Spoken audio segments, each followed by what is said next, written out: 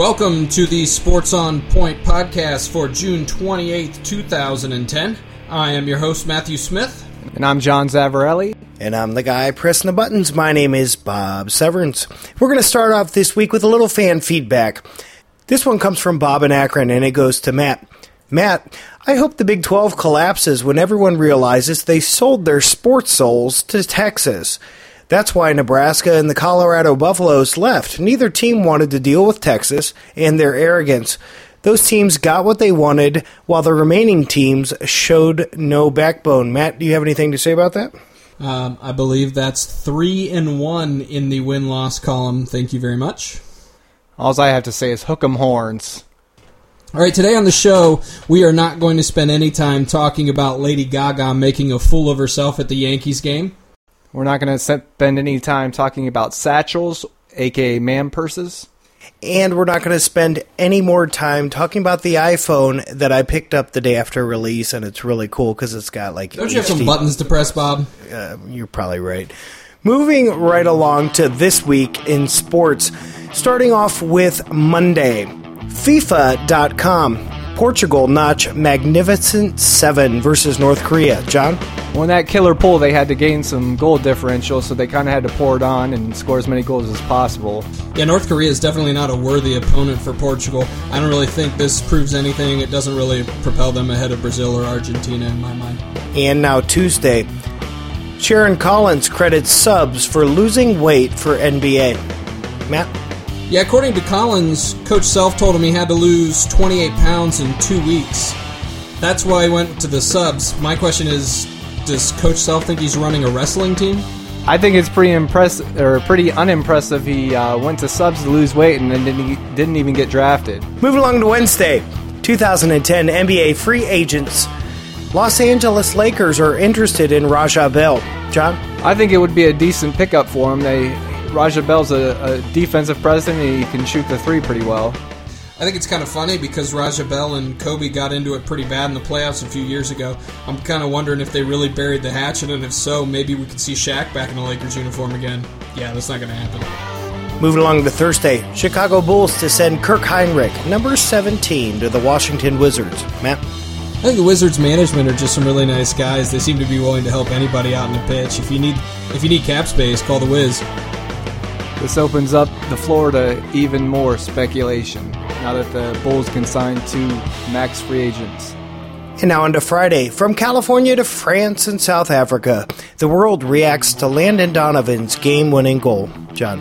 It was a great goal. He sent him to the knockout round. Unfortunately, they couldn't win it on Saturday, but it was a great goal, a great game.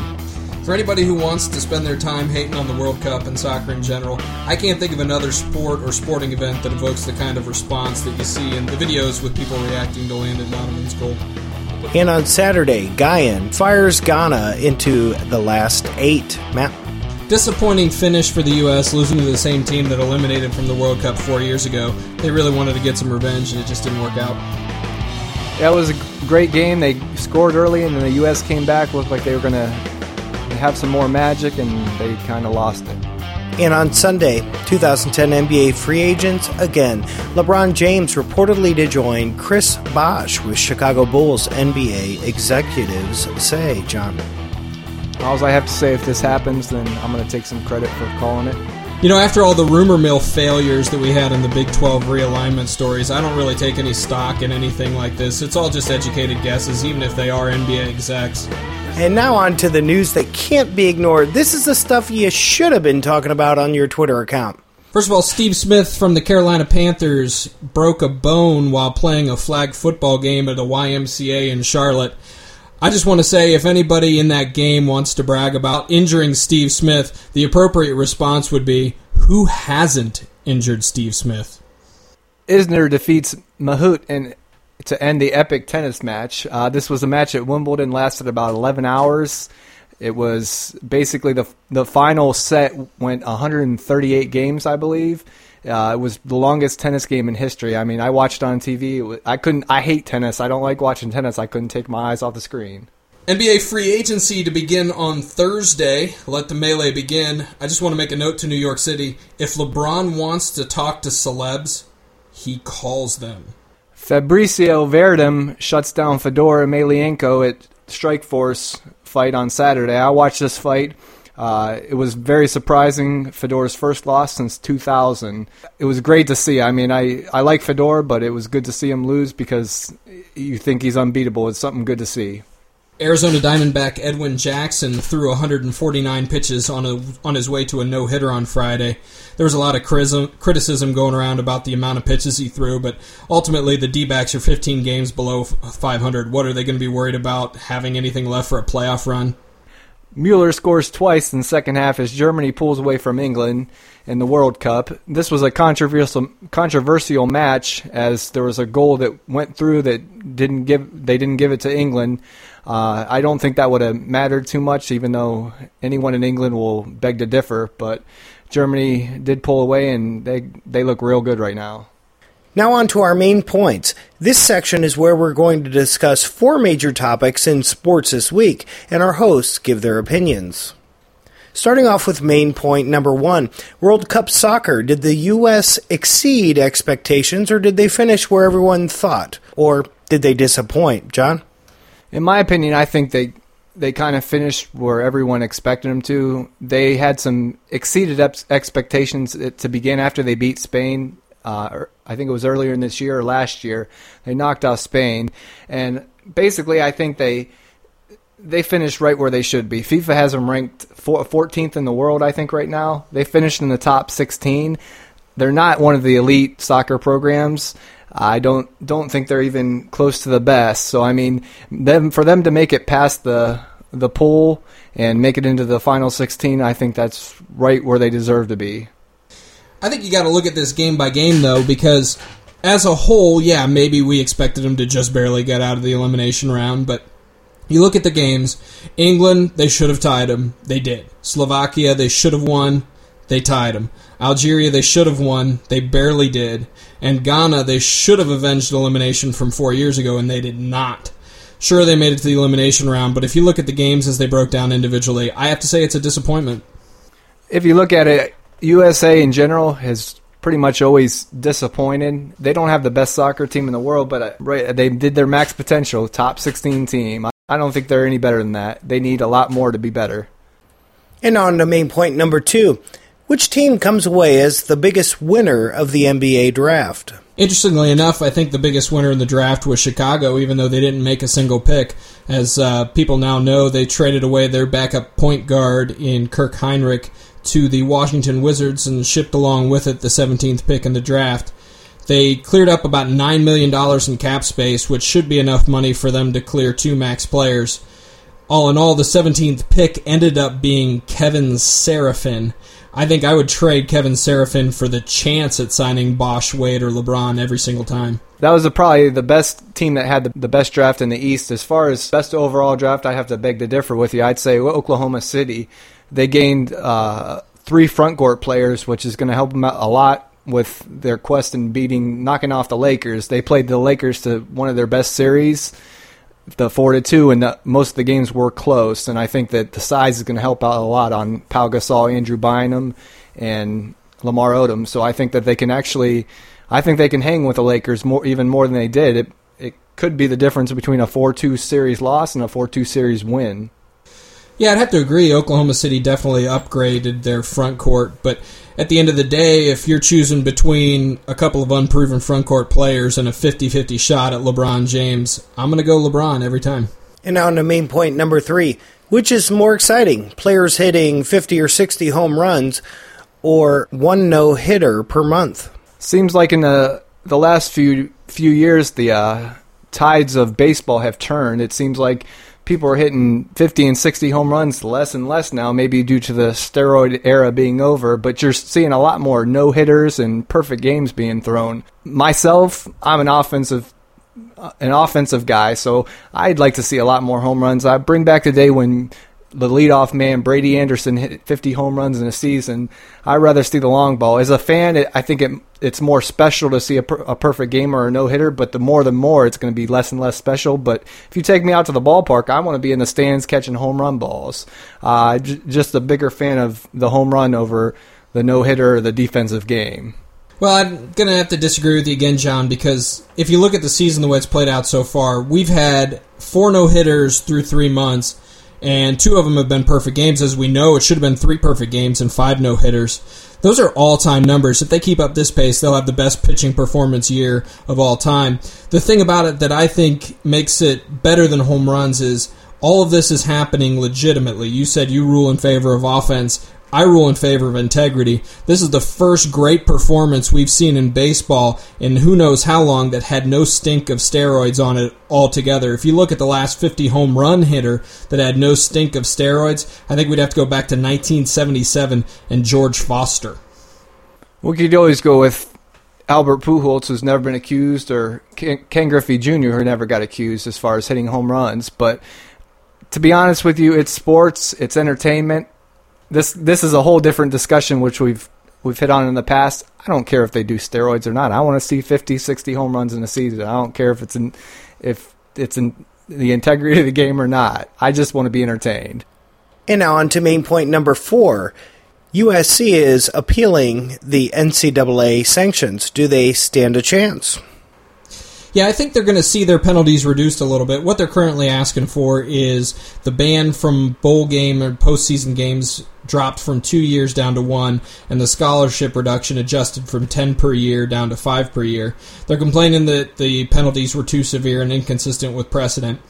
I don't necessarily agree with that, but I think they've got some loopholes working on their side. The NCAA's investigation really hinged on Lloyd Lake's testimony that USC assistant coach Todd McNair knew about the benefits that Reggie Bush was receiving. Lloyd also made some misstatements that he didn't seem to know who made the call, how long the calls lasted, what year the calls took place. I think this is pretty relevant because the NCAA's case was based on believing Lloyd Lake over Todd McNair. But when he makes these type of mistakes in his testimony, his credibility falls through the floor. I think missteps like this have cost many a court case before. Shouldn't really affect this case, but I think it will. I think they're going to stand firm on these. The evidence is there that it's kind of iffy, but I think they're going to stand strong on it. I think they're basically trying to make an example of them. They're out to say that you can't do this, and they don't care how big a program you are, how popular you are. If you cheat or bend the rules, then they're going to get you, and it's going to be harsh. So I think they're going to try to uphold these and keep it in place where they're hurting for a couple years. I agree with you. I think they should make an example of USC. I think they should uphold the penalties. I've just seen way too many times where loopholes and small little mistakes by a prosecuting attorney in the case of a court case, small little mistakes like these have really cost them, and I've seen too much precedent for cases falling apart because of little mistakes like this. Gotta love the justice system. And now on to our closing arguments. This section is where our hosts present their closing arguments as in a court case. It can be about anything on their mind this week. There are no rebuttals or comments allowed, and you, the listener, will vote on who presented the best closing argument. Now on to closing argument number 1. John, I'm going to let you introduce your closing argument, and then I'll start the timer. My closing argument was the UFC is the best-run prize-fighting organization ever. In my opinion, I think this is by far the truth. Dana White has done a great job as far as promoting this, making it into what it is today. So many times you look at the boxing promotions and things like that, and you have the behind-the-scenes politics. This fighter's not fighting the best fighter. I mean, you got a lot of the promoters getting involved, and it's just a big mess in boxing. As far as the UFC, Dana White looks to put out the best product possible. He tries to set up the best fights that'll give the fans what they want to see. I commend him for that because he makes an exciting brand. He's always looking for new talent. So you got guys that through the TV show that they do, they're looking for new up-and-coming fighters, and they actually put them on their shows to give them shots. And they're constantly looking for up-and-coming fighters. As far as the other MMA organizations, you had Strikeforce, who I don't think compares to UFC. They don't have guys that know the sport that are running the show. And as far as the Elite XC, they hinged their whole promotion on Kimbo Slice, who was a sensation on the internet, but he's not an MMA fighter. The UFC actually gave Kimbo a slice no pun intended. They made him work his way up, which he didn't, and he got let go. I think the only other MMA promotion that even comes close to what UFC has built themselves into was the Pride, and UFC has bought the Pride, so it's kind of... UFC has taken out all the competition, and they've been well run for so many years now. And now on to closing argument number 2. Matt, I'm going to let you introduce your closing argument, then I'll start the timer. My closing argument is that FIFA is in desperate need of an upgrade. As we all know at this point, the World Cup has been riddled with bad calls, undeserved red cards, and missed goal opportunities. This weekend kind of just made things worse when there were 2 goals that were missed calls. England scored a goal that wasn't counted. Argentina scored a goal that shouldn't have been counted but was. We all know about the 2 goals that were disallowed for the U.S. in the group stage as well. What it breaks down to is FIFA is behind the times. They have tried to fix the problem with their officiating by adding a 5th ref for international play. We now see how well that's worked out. I'm just going to step out on a limb and say that the low-tech solutions for FIFA are not the answer. They need to go a little bit high-tech. They need to get ahead of the curve instead of being behind it. The NHL has been using goal line technology to make sure they get goal calls correct for years. It's been a successful solution for them, taking the human error out of goal scoring, and I think FIFA needs to look into that first and foremost. Another area where I think FIFA has a real opportunity to step out in front of the pack is in the advent of instant replay. Now, I don't think that instant replay is a good solution for soccer, and I don't want anybody to think that I am pushing for that. But here's where they have an opportunity, is to use live streaming video. They could have a ref on each side of the field using a live video device that's streaming video straight from the cameras. They can see the plays as they're happening from multiple angles. A lot of times when the game's going on, the ref only has one vantage point or one view. As we know, soccer is a 3D game. Things happen at different angles that you can't see from other angles, and I think the opportunity really exists for FIFA to utilize all the angles and use a live stream video system. The sideline official could have some means of contacting the official in real time so that they get calls right.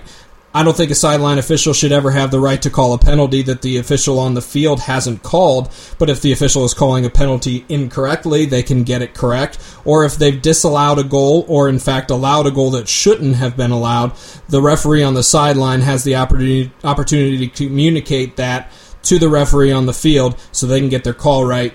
I think there's been just way too many instances in the World Cup this year where goal-robbing calls or red cards have really cost teams victories. It's been pretty unprecedented, at least from my experience. If FIFA can't step into the forefront and make some technology upgrades, they're never going to get a stronghold in the U.S., and they may actually lose some credibility in some of their countries where they're championed. Well, this has been Sports on Point. To vote for your winning closing argument, send a direct tweet to our podcast at twitter.com/sportsonpoint.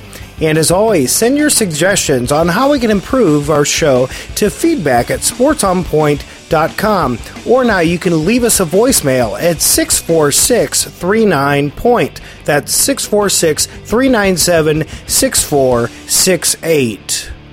Thanks for listening, guys. Hope you join us again next week. We should have plenty of good free agency talk for you. We'll look forward to hearing from you then. It's going to be a big week, guys. We'll talk to you next week. We out.